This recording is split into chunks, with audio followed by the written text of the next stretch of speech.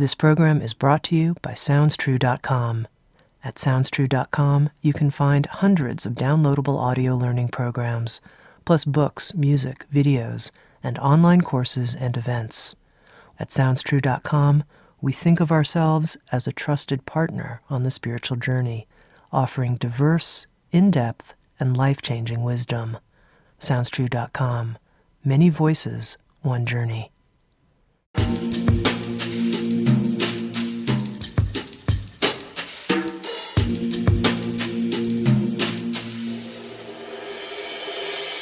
You're listening to Insights at the Edge. Today my guest is Tosha Silver. Tosha graduated from Yale with a degree in English literature, but along the way fell madly in love with yogic philosophy. For the past 30 years, she's taught people around the world ways to align with what she calls inner love. She runs an online school called Living Outrageous Openness. Think like a goddess. This school offers an ongoing way to support those who truly want to live these beautiful ancient practices. She's the author of the book Outrageous Openness and the new book Change Me Prayers, The Hidden Power of Spiritual Surrender, where she shows how to truly surrender to a divine plan in a joyous and uplifting way. In this episode of Insights at the Edge, Tosha and I spoke about offering tough situations in one's life to the divine and the signals that occur in life that tell you that it's time to do so. We also talked about the importance of being able to receive, whether that's love or financial abundance or happiness, and why so many of us have blocks to receiving, and what types of Change Me prayers we might be able to invoke to help us. We also talked about guidelines for writing your own Change Me prayers, how to work with what Tosha calls a God box, the value of clearing clutter in your life, and how to align with the divine, even during times of difficulty and loss. Here's my very inspiring conversation with Tosha Silver.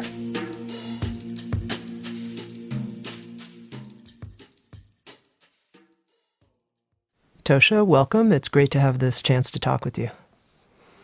Thanks, Tami. Happy to be here. In your book, Outrageous Openness, you reference the writings and teachings of someone I had never heard of, a writer from the 1940s, Florence Scovel Shinn. Who is Florence Shinn, and how did her work influence you? Well, she's a piece of the story for me. There's a few others as well, but the piece that came from Florence is that she was a metaphysician in the 1940s, like you said, and she wrote about, one of her main books was called The Game of Life and How to Play It, which I thought was kind of a corny title when I first heard about it, but it was actually profound in its own way because it began to reference these ideas like divine source that I use in both books that I wrote later, and ideas like that, if nothing actually belongs to you, the small self, your money, your home, your body, really anything, that if it's all given to you through the largesse of divine source, and then you receive it as you're meant to receive it, and you let it go as you're meant to let it go, but that you're always anchored in a place of prosperity and abundance because God's your source, not each individual person, place, or thing. And so for me, that was one of the central ideas in her work that just captivated me because, we live in a culture, even sometimes people that have been on spiritual routes for a very long time still go into the illusion from the culture that this stuff is ours.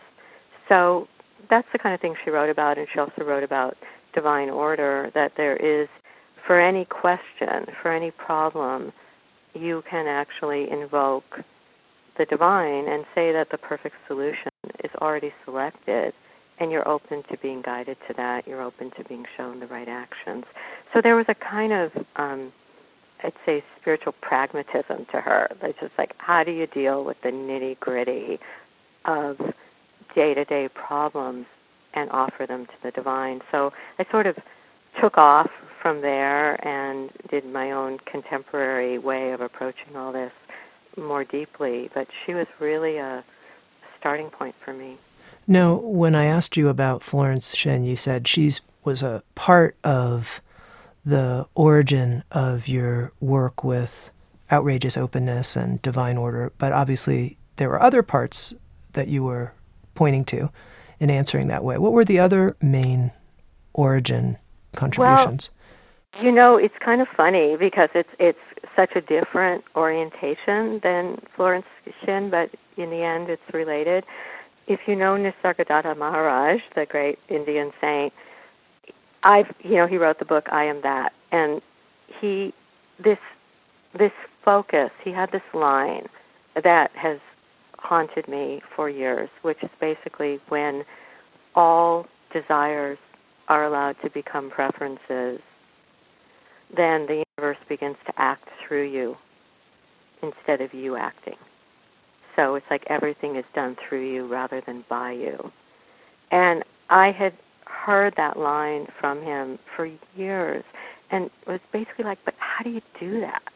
That's a really great idea, but how do you actually get out of the way? I wasn't finding a lot of places that were saying, how do you do it? I mean, his approach was, you will do this. This will happen. But I wasn't finding it was happening for me. And so I began to just play around inside my own self, that for me, having a bhakti orientation of seeing the divine as the beloved, it began to come to me that you could give yourself to the divine. You could offer yourself to the divine. And that was a huge part of, why the title of Outrageous Openness is letting the divine take the lead. And the same thing with Change Me Prayers that came later, was this idea that you yourself could call in the divine and say, take this action over, take me over, take this problem over, take this burden over. So he actually was a huge part of the process for me. And then also just my own background, that I had a crazy life of doing 30,000 sessions with my own clients and seeing the issues that came up over and over for people and wanting to find a practical way practical tools for how they could give themselves to something larger. 30,000 sessions as an astrologer, doing readings and seeing certain patterns or themes that people brought up? Yeah. And in particular, just this very human thing of one way or another, we're all taught to be the doer, right? So it would be like, well, tell me when the transits are going to change so I can finally buy the house I want, or tell me when, a partner or all the various things that people would ask about, or tell me when my body's going to feel better, and or even spiritually lofty ones, like tell me when my sadhana is going to finally take fire and I'll be able to calm my mind. And so, all these things just kept leaning me back to this idea that the more everything is offered to the divine, the more you're actually inviting that source to do the acting through you. And it's such a fundamental core shift that, I'm certainly not the first person to talk about it. I mean, Rumi and Hafez and all the Sufi poets talked about it day and night. The Christian mystics talked about it. But it's just that idea that you can pray and invite that force to do the doing. Now, you said something that I imagine might be difficult for some people to really digest, which is, you said in studying the work of Florence Shin that one of the ideas that influenced you was this idea that nothing belongs to you, not your body, not your house, not your money. I find that a challenging thought. Nothing belongs to me, really? I mean, it's my car. If I walked out to the parking lot and it wasn't there, I think I would be like, hey, wait a second, I paid for that car. Excuse me? Yeah. Well, I would say it's on loan, and of course, you know, you're. It's. I think it's part of why this act of taking care of everything with great love is so valuable. I mean, I don't think of it like, oh, well, it doesn't belong to me, so I'll go drive the car over a cliff. I think of it like everything is on loan from the divine, and you certainly know that because you watch in a heartbeat how it could be taken away. In a heartbeat. In a fire, in a robbery. I had a big robbery at my house a few years ago, and it was kind of like, it was like the goddess Kali just walked in and took everything that she wanted and walked out. And I saw it that way in order to keep my sanity. Because then you really don't waste a lot of time being bitter and furious about it. And if you use the divine source idea that Florence talked about, then you could say it was easy for the divine to replace any loss. You know, there's a line, I think it's in the Bible, that says, in the world of God, there is no gain or loss. And that's kind of this. It's only in the world of illusion that there's gain or loss. And then when you talk about this idea of doership, and you and I had a conversation on the phone a few weeks ago, and you talked about really how this core theme of releasing personal doership runs through all of your work. And I'm wondering if you can help people understand that, especially when it feels like, hey, you know, I'm the one who's going to have to do X, Y, Z, or even draw this very strong boundary in a certain situation. Yeah. That requires a lot of doership to say, you know, hell no in a situation. It feels like doership. I was going to say, yes, thank you. Thanks for adding the feels like, because what I would say is that this act of offering everything to the divine has nothing to do with passivity. It has to do with the right actions emerging at the right time. And sometimes that means completely kicking ass and absolutely saying hell no to something and not being a doormat. So it has nothing to do with that. It's just that there's a shift of identity of who or what is doing that action through you. And I guess the example I could give you is once I had to make a really hard phone call to somebody who was violating my boundaries. So I don't have any, illusion of like, the divine's taking the lead, you have no boundaries. It's quite the opposite. You actually get a self-respect that lets you set boundaries. So before I had to call this person, I did a meditation and a prayer, and I basically said to this force of love, do the talking.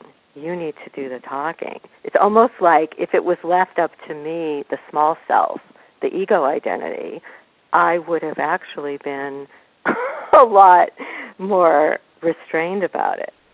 So by calling in the divine and saying, you do the talking, I was able to really set very serious boundaries because something larger than me truly was doing it. I mean, I hung up the phone and I was like, whoa, whoa. And so, do you see what I mean? It's really quite the opposite. It's that you actually become open to something that's so far beyond the small self's limited manipulations and agendas.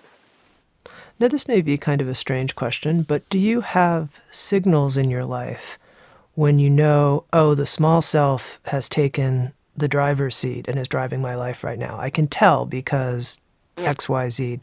What is it when you know? Yeah, that's a great question. I would say for me, but I think it's true for a lot of people, you're attached to outcome. I think that's the premier thing, and it kind of goes back to that Nisargadatta quote where he says when desires become preferences, then everything happens through you. It's like, it's not getting rid of desires because they come, as far as I feel it, they come with the terrain and they're great, but they evolve into a preference, even if it's a deep preference, that creates space for detachment. And in that detachment is where you feel the divine. So I think, for me, I'll always know because there's some part that starts flaring up that's like, oh, this is the outcome I would like. And then I pretty quickly usually able to go, that's a recipe for disaster. At least it has been in my life. And I offer it back. So the act of offering, where you can say to the divine, yeah, I might prefer this, but this is now handed 100% to you for the highest outcome to occur. Then you suddenly just feel the space open up around you again, because that controlling creates constriction. So you know right away it's the small self. And it partly, a lot of this happened for me, like I was saying, because I would be on, in different spiritual teachings, and the teachers would say, well, just surrender. And I would be, how? And to me, maybe for my nature, for people that have that orientation towards divine or to love, this was the key, to begin to say to the divine, let me surrender, allow me to surrender, let me let go, let me offer this to you. The ego of its own won't want to do it. In this act of offering, is there something special you do? I mean, do you open your hands and have them face up? Do you light a candle? I mean, is there something particular, that like a ritual or something? Or is it just an inner shift and you say certain words inside?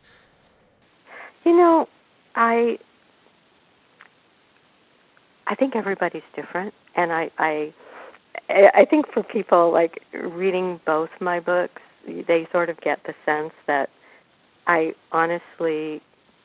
bow to that way that the divine comes uniquely in each person, as opposed to rules about how it has to happen. So for me, when people talk about intention, I always think, yeah, here's my fundamental intention, that the divine take over any illusion of the small self running things. So I think that's what matters, is that when you're in the thick of a problem, or you're suffering over a loss, or you're dealing with any kind of travail, that it's simply that intention of saying to the divine, allow me to offer this to you. Then I think it really doesn't matter. Sometimes I do actually hold my hands open it just happens spontaneously in a mudra of receiving, but I just don't think it matters. I think what matters is the heartfelt cry. It's really like the cry of, a bird or something, your soul's crying to the source of love, saying, I don't want to do this only from the ego anymore. Has there been something that's happened in the last few years in your life that you were like, oh, okay, this is a tough one. This is a tough one for me to offer, to let go? Or have you been working with this practice of offering everything to the divine so consistently that it's just now a reflex, it just happens, no big challenge? No. I mean, it's kind of funny, because I would say both. Like, it is a reflex. Like, the impulse is in my veins now to do it, and I think that can happen to anybody. I'm not special.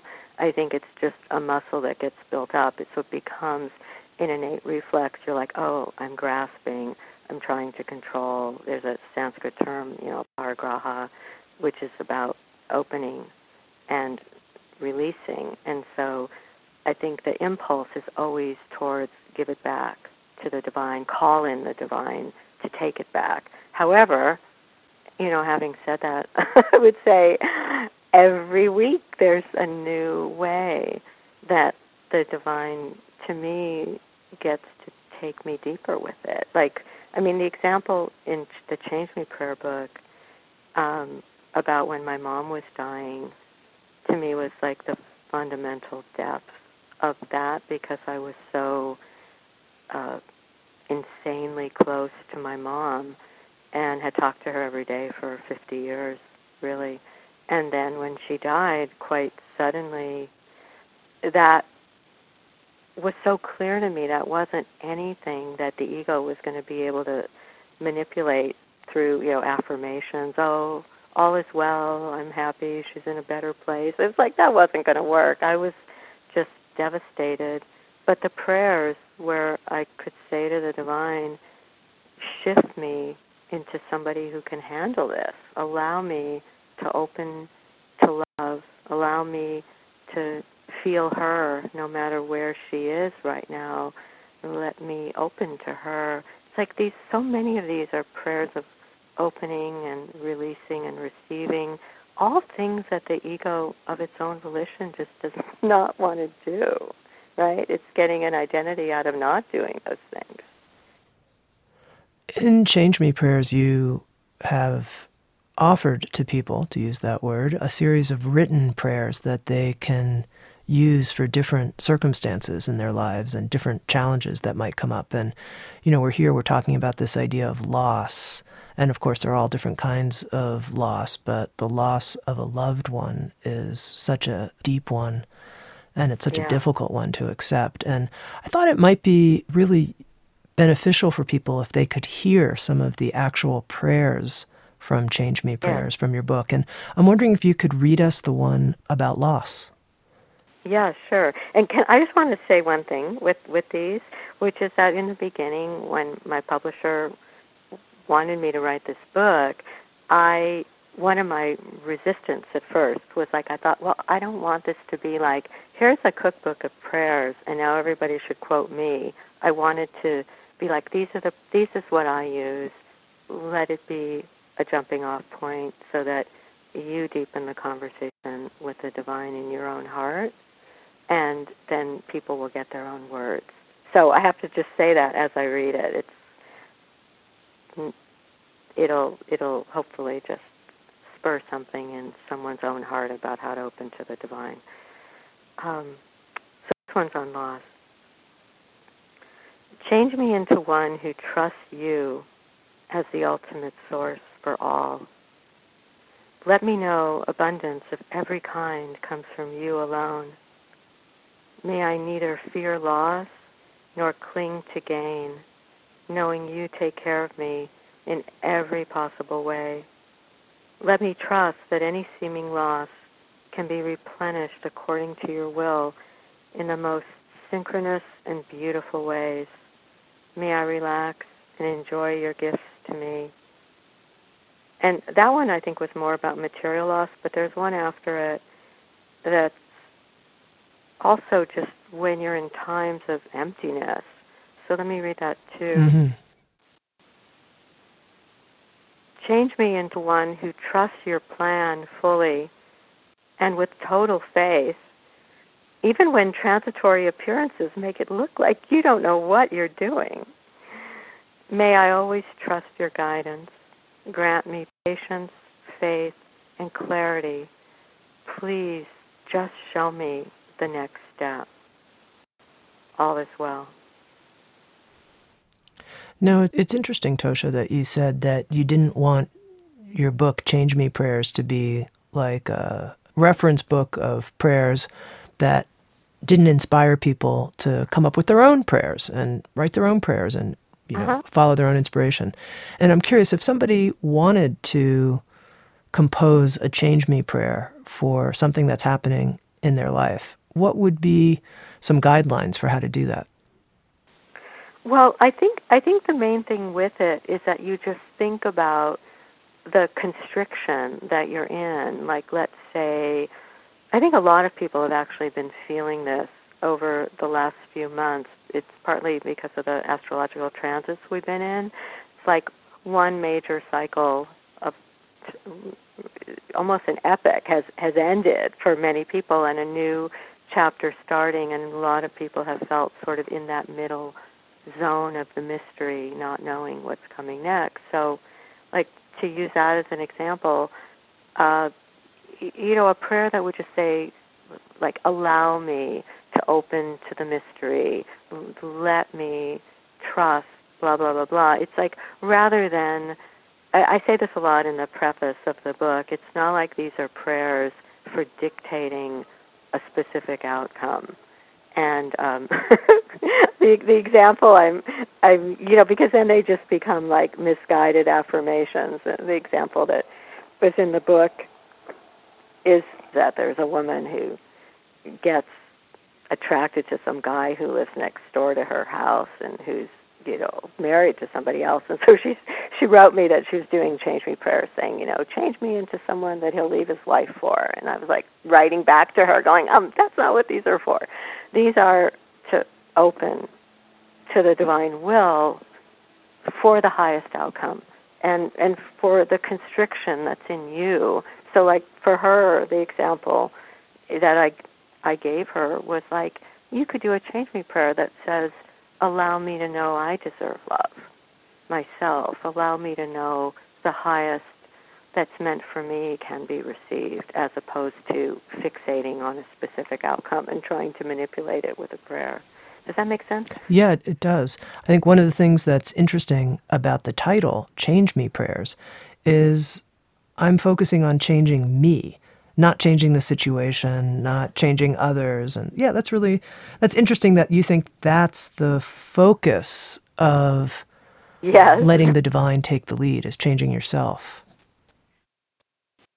Well, and I would say actually allowing the divine to change you, because I would say there's an entire self-help industry that you would know quite well that is all about how do I change myself, and that's primarily the ego trying to create a better ego in my mind. So to me what this is actually inviting this force of love to change us in ways that the ego might have no idea how to do. And it's been interesting since that book came out, because there's people that have written me. I'm a great believer in therapy and all kinds of work. But there are people that have written, they've been like, wow, I've been in therapy for 20 years trying to learn that I deserve to be loved. So you use that as an example. And all of a sudden, in all that time, it never occurred to me that I could go directly to the divine and I could say, shift me into someone who knows I deserve to be loved. Shift me into someone who knows my own value. So there's, to me, this directness to it. It doesn't preclude, whatever process somebody wants to do with a therapist or whatever. But this is like that there's this well of love that Sufi poets and everyone else has spoken about that can directly intervene and create changes when invited. Now I can imagine someone who's listening to this idea of shift me or change me might be saying, but I thought in all of the spiritual teachings I've been exposed to recently, the idea is that I don't have to change. There's actually nothing wrong with me to begin with, that I can just accept myself. Is Tosha saying something different than that? Or how is what she's saying compatible with that idea? I think it's very compatible with it, actually, because this isn't changing. The fundamental core is you are love. You are the self. So, yes, it's like every true spiritual teaching, one way or another, will take you back to that route. But in the meantime, what I found is that the ego will over and over grab the wheel and create false identities that get in the way of that. For example, even something like, you and I were talking about this before we went on the air, like the idea of money. That somebody will say, oh, I've had a spiritual practice for 20 years. However, when it gets down to money, this is mine. And I would just say, a prayer, you're still, of course you're good as you are, of course you're whole as you are, you're not changing into somebody else, but saying to the divine, let me know that everything that comes and everything that goes is part of this divine abundance. The ways that changes how somebody approaches money are mind-blowing, because they're suddenly able to give in ways they didn't know they could give. They're suddenly able to receive in ways they never knew they could receive. It's like it just opens a floodgate of opportunity that can't happen when somebody's grasping. Do you have a good Change Me prayer related to someone who might be struggling with issues of money or financial abundance? Yeah. There's actually, let me read you part of this one about receiving, because I think it's really helpful for money. There's a general one. First, let me just say that I've used a lot, which is, allow me to always know myself as divine abundance, or know myself as a vehicle for divine abundance, or allow me to know that everything comes through me from you, the divine. But here's one on receiving, because I actually think a lot of people have issues with, they'll say, oh, I'm struggling all the time. It's always so hard to get anything that I need. It's hard to get the right money for this or that. And this relates to that. So allow me, divine beloved, to be wildly open to receiving. Let me know my own value, beauty, and worthiness without question. Let me allow others the supreme pleasure of giving to me. And let me feel worthy to receive in every possible way. And, I'll tell you something with that one. A bunch of these, I before the book came out, I was putting them, through social media on my Facebook page and stuff. And this one woman wrote me, I've actually gotten a lot of letters like this, where she'd say, I kept applying for these jobs, and yet it wasn't until I started doing this prayer that I myself began to feel worthy of receiving these jobs. So there's, to me, it's like it's a culture of efforting. It's like, well, do it and work harder and send out more and, advertise more. But if you're not in that space of knowing your fundamental value and your fundamental worth, then you extremely limit what can come. I just believe that on an energetic level. So I have all kinds of versions of these prayers about opening to receive, opening to know your own value, because it's so often at the bottom of it. And it's not about, working harder on knowing that you're valuable. To me, it's actually allowing the divine to begin to take over the issue and allow you to see yourself in the way that love sees you.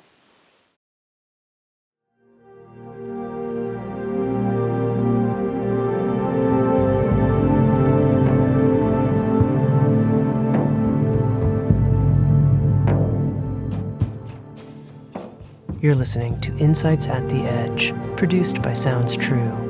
We welcome you to learn more about our collection of more than 1,000 learning programs and receive 3 free gifts just for visiting us. Go to SoundsTrue.com/free. That's SoundsTrue.com/free. And now, back to Insights at the Edge.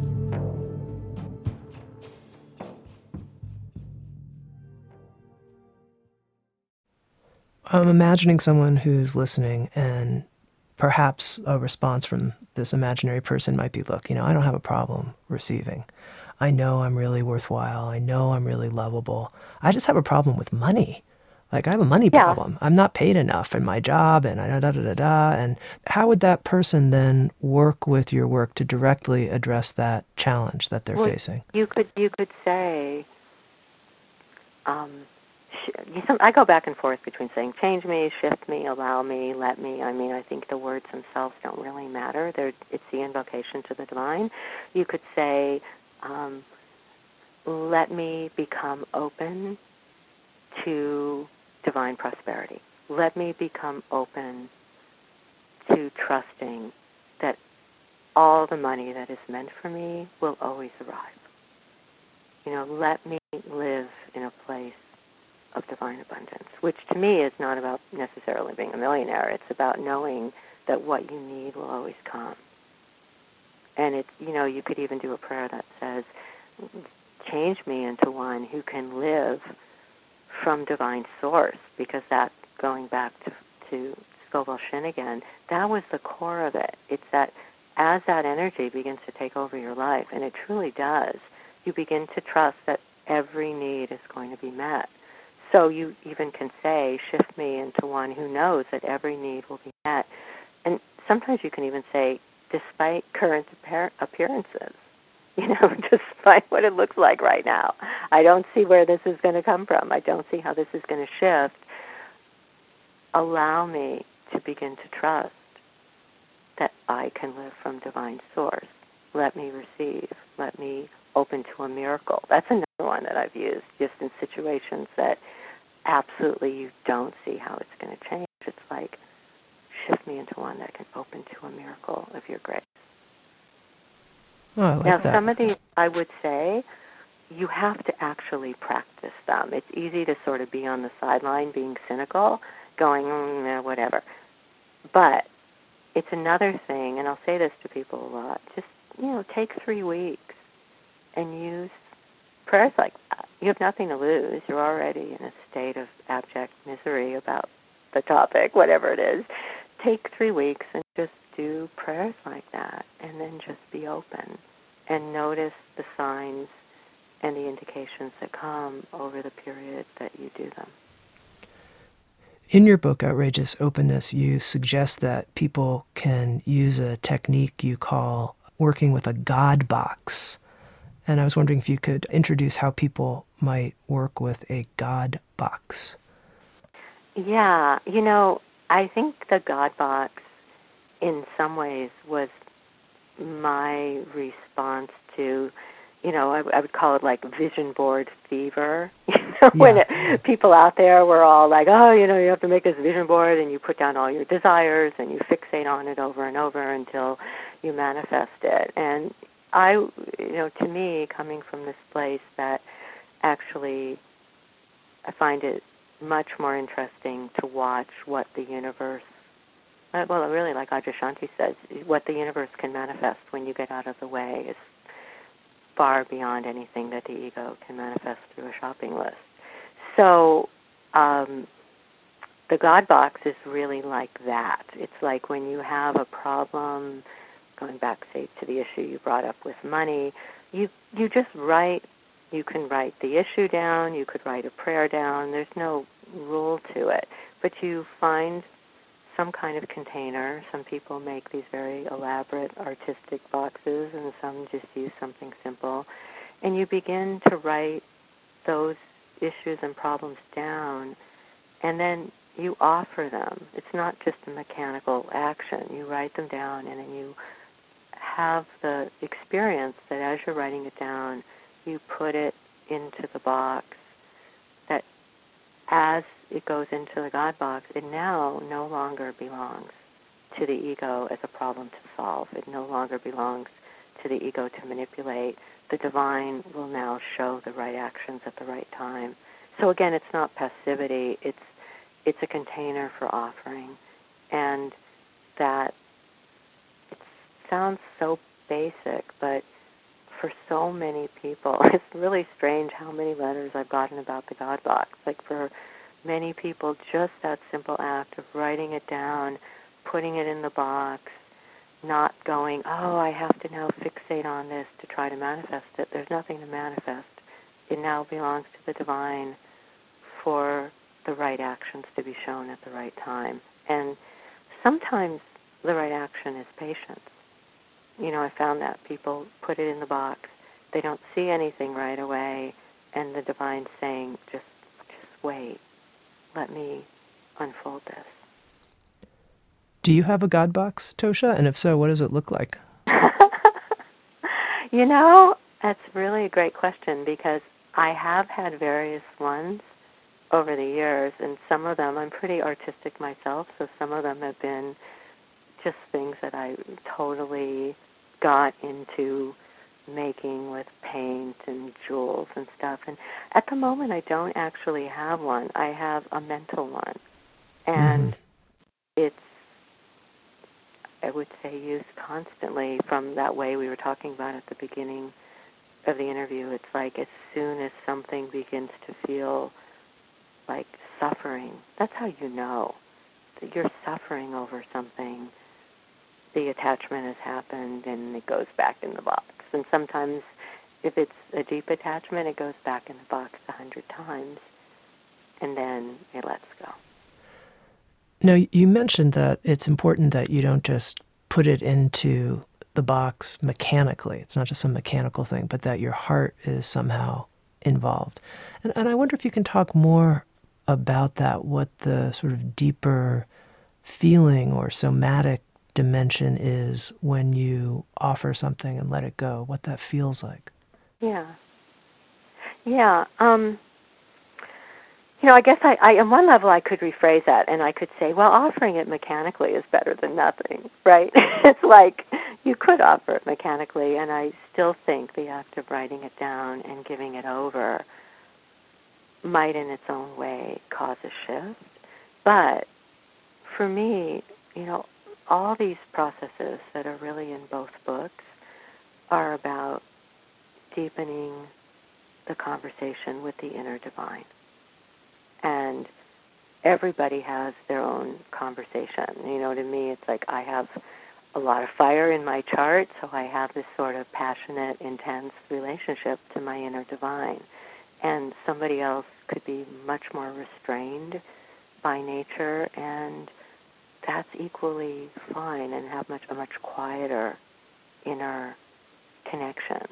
But it's equally beautiful. So to me, that's really the purpose of the work I'm doing, is rather than having people see these outer authorities as being their lifeline to the divine, that you go, this voice inside is waiting to commune with you, and there are techniques that allow that to occur. And so I'd say that act of offering, whatever your own nature, however your own nature expresses it, it will deepen as you give it attention. Well, maybe a different way then of asking my question would be, what does it feel like inside you when you make that act of offering, you make that shift me move? What does that feel like inside? I'd say it's different all the time. There's times, you know how this is, like you're dealing with something, it's really causing pain, it's really causing suffering, and you get to that place where you are, I call it like 100% offering, where you really know you just can't have the ego carrying this burden anymore. And so to me, when it's a full offering of the issue, whatever, I actually just had to do it recently. I taught a big class, and the live feed of the class got screwed up. So even though the content was all great, we had several days of fixing the mess that happened with the feed. So it's a good example. I'm a Capricorn. I like things done well. And it was like to just, I literally had to get on my knees and just say to God, this is not mine. This will make me crazy. I have a great team. I have wonderful people. And for whatever reason, this got screwed up. Get me out of the way so I'm not suffering over this. And that offering really, just let me get out of it and get on with my life and just decide it belongs to the divine. And sure enough, within 2-3 days it was all unscrambled, and, nobody died, and it's all fine. But, it's that feeling, you literally, for me, I felt my own hands unclenched. And so if there's things that tend to hook me, they're often those kind of things, like wanting something done well and it isn't. And, that's my small self. It doesn't mean I don't have standards, but sometimes the divine likes to throw a wrench in to let you let go. And I find these just so helpful, so helpful. I was reading Outrageous Openness this morning, and one of the things I read was that when you teach classes on divine order, you sometimes recommend to people that they spend the first part of the series of classes cleaning out their homes, cars, purses, wallets, things like that, and that it can be extremely helpful as part of this openness process to let go of clutter. And as I read it, I immediately found my purse and took about 15 minutes and cleared everything out of it. I had so much junk and it was bothering me. But tell me a little bit more, because, sometimes people, I have to clear out clutter. And I think it's kind of superstitious sort of connection with making space for things in your life. But I'm curious what you think about it. Yeah, I actually think on an energetic level, it's extremely practical. It's not just a superstition about making space. I think really on an energetic level, and you can often feel it in your own body. I mean, I'm curious how you felt after you cleaned it out. Fabulous. I had a renewed awesome connection to my purse. And I mean, I would say to maybe existence itself. Like it's one of the things that I do when I'm depressed or I'm upset, which certainly, it's not like doing these things doesn't mean that the small self isn't going to have a bad day sometimes. So one of the first things I actually go do is clean out some part of my space, because there's actually a part of Outrageous Openness where it sort of says you can pick a drawer that's a mess, and as you untangle it, you get untangled. It becomes a template for your own soul, and I really find that to be true. And also in those classes, it's just extraordinary that the people going in and, sometimes they'll release, 10 years of love letters, like from a partner. They'll just release this stuff that I'm not telling people what to release. Their own souls are showing them, like it's keeping them so locked in the past and in, the clutter or the energy literally cannot move to let the new enter. So I think it's the reason, that there's actually this great book, The Japanese Art, The Magic Art of Tidying Up, which has a silly title, but it's kind of a great book that really goes on through everything that I'm talking about in Outrageous Openness about it, that your own fullness can't really emerge if you're surrounded by what restricts you. And that can even mean people. It can really go beyond objects. It can mean all kinds of. Tell me more what you mean by that. Well, I think that, in this process of letting the divine take the lead, it's not just like laying there with your palms open going, okay, God, take over. I think you get shown on a very intuitive level who's good for you, who's not good for you. I think, the culture teaches all kinds of obligation, like, you should have this person around. They've been around for 10 years. Now, could be for 10 years. They've been absolutely toxic and exhausting. Or they've been, you've been like working very hard to keep up the connection, but actually every time you're around them, you're tired. I think this process of letting the divine take the lead begins to just show that, begins to show you where are you energized, where are you uplifted, and where are you exhausted. And it shows it in a very intuitive way, and you just find yourself almost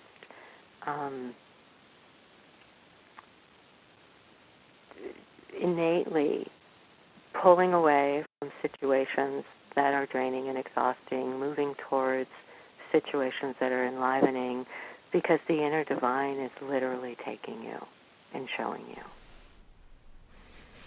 Now, you made this really, I thought, important point earlier about receiving and how you've noticed that people often have challenges. I mean, you didn't quite say this, but that we often reach some sort of ceiling that we can't receive more than that ceiling, whether that's happiness or money or pleasure or something. We bump up against some, that's enough, that's all I deserve, or that's all I can handle. something like that. And what do you think creates, in your experience, having done all of these readings with people and now working with Outrageous Openness and Change Me Prayers, what do you think creates those kinds of ceilings in us about happiness and abundance? An insane culture. I mean, it's funny. Remember, I was thinking about that. I guess it became kind of famous. I don't even know if it's apocryphal, but supposedly, like when the Dalai Lama first came to the West, he said something like, somebody had to sit with him for 2 or 3 hours and explain to him how somebody could be taught to hate themselves. Yeah. It's like, to me, I love that story because I'm like, people have to systematically be taught to hate themselves. I honestly feel that. So, and again, it sort of takes me back to the power of these prayers. I can use myself as an example. The receiving used to be really, really hard for me. And when I was little, not that little, I was like 13, I had this like sign over my bed, and it basically said, if you don't do it, it won't get done. Mm-hmm. And, I'm just thinking, I have these like pictures of this like 13-year-old teen kind of like already, the Capricornian weight of the world was on there, like I was going to have to do it all, and I'd already figured that out.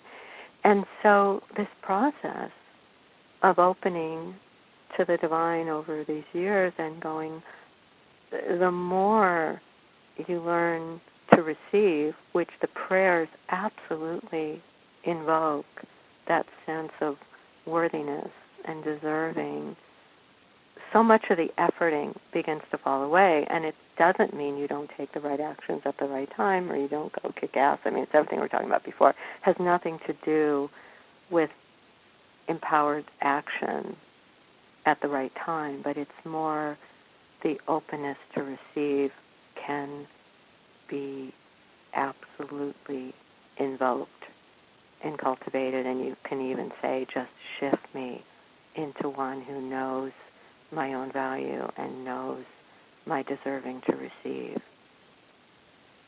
I had to even learn it with things like a compliment. Like somebody would say, I really like what you're wearing. And someone would say to me later, you don't have to say back, I like what you're wearing too. It's like, you can just receive that. It was like, I just had to learn the whole thing, So a lot of that, I think, is cultural.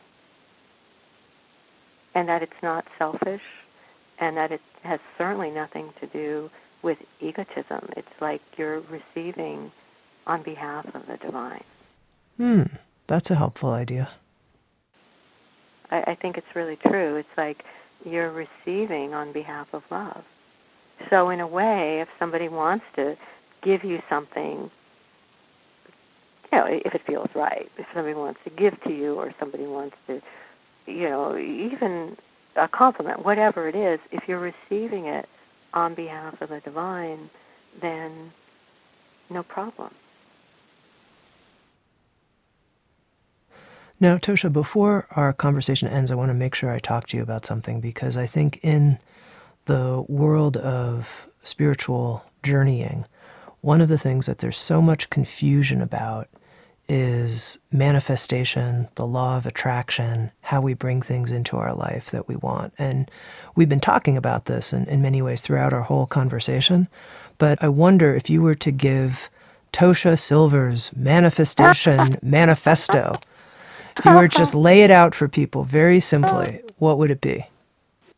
I would say it's Nisargadatta's quote, that when raging desires are allowed to melt into preferences, everything begins to happen through you instead of by you. So, to me, it's not like there's anything evil about manifesting. It's just an extremely conventional manifesting. It's just an extremely limited approach to life, to me, because, what the ego, with its endless shopping list, can come up with. It's not only that the ego is limited in terms of what it can come up with, it's also that the identity is coming out of the illusion that getting this thing or that thing is actually going to bring any kind of ongoing happiness.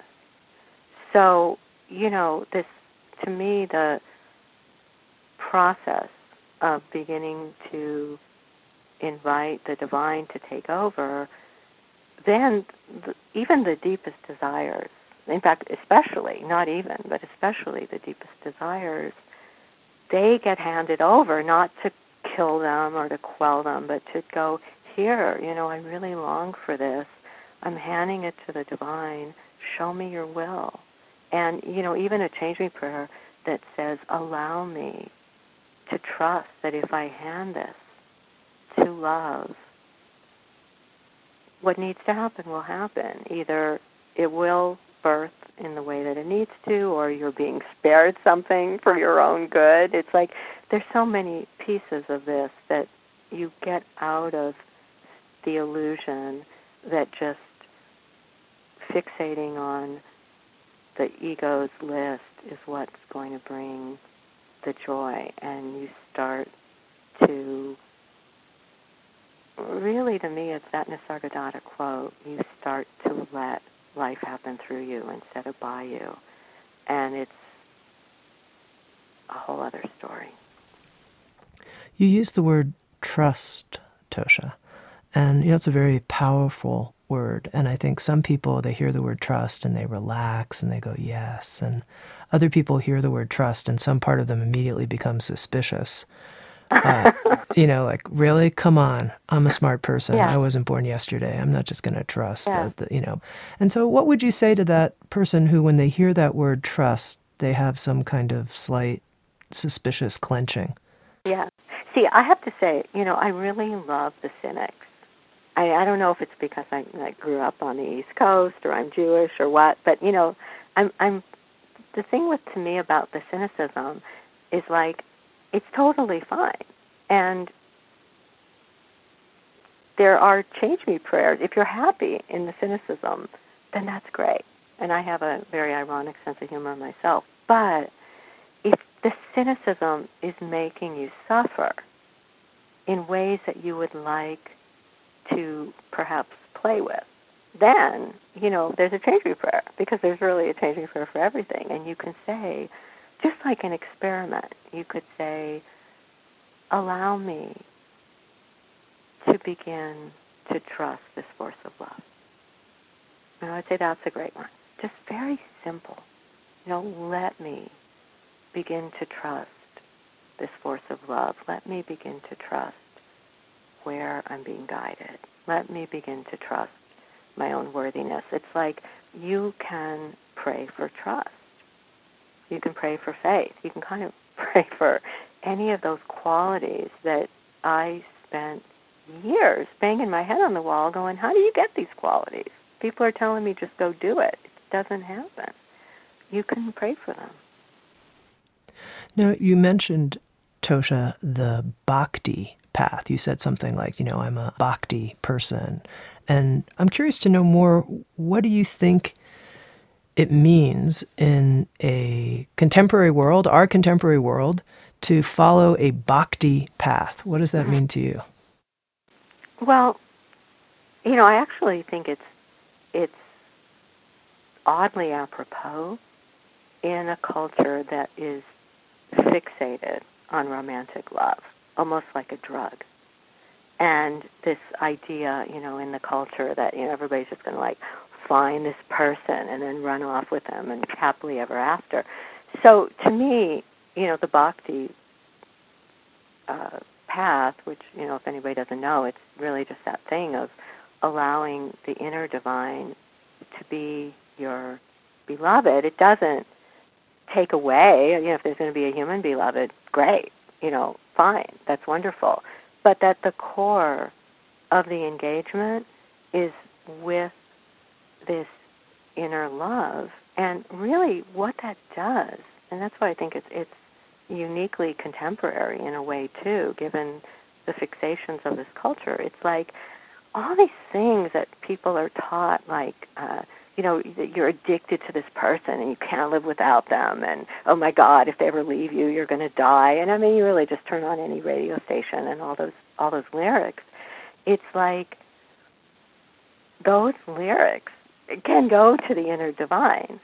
And again, it doesn't preclude there being a person as well, but it doesn't just get laid on that outside person. And especially also, I'm, thinking about this, like even with holidays coming up, this way, like the holidays does this thing with people that aren't in partnership or that don't have family, all this loneliness that's, almost part of the fabric of a culture, like certainly like the States. That inner divine, to me on the bhakti path is the companion. It's what, Rumi called the friend. And you go into this ever-deepening union with that friend, and then everything else is icing on the cake. Okay, Tosha, I just have 2 final questions for you.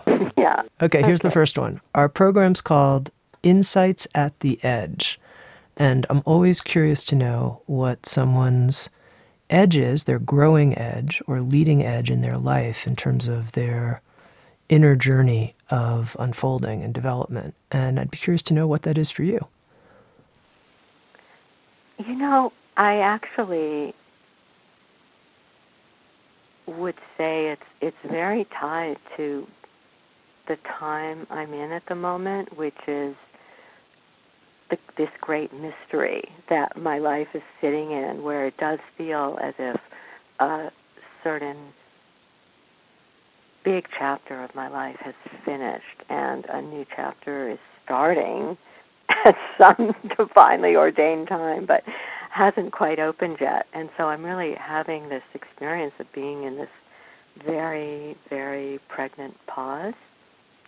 And I would say that is my edge, and in a way it's kind of a good pun, because it's like being on that boundary of events coming in. But I've been in that pause for a few months, and finding that Change Me prayers are letting me relax into it in a way that, many years ago it would have been like, whoa, what on earth is happening? But it lets you relax into it until the right actions get shown.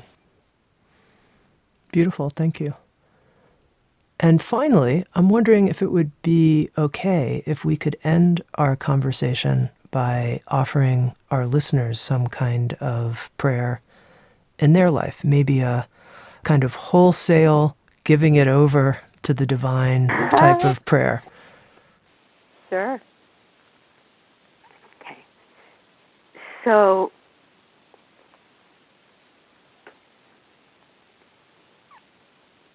what if you just focus inside of yourself, whoever you are hearing this,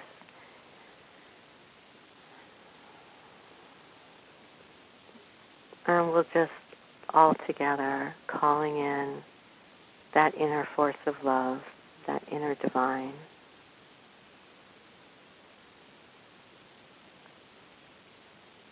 And just saying, allow me, in whatever way feels right, to offer my current state to you, wherever I am, whatever I'm feeling, whatever confusion, whatever joy, whatever's happening, let me offer that right now to this force of love, knowing that all actions will get shown at the right time. If there's a specific problem that's really plaguing you,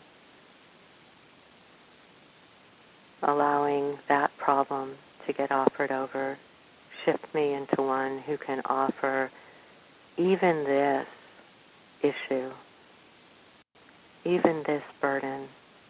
Allow me to offer it to love, to be shown the right actions at the right time.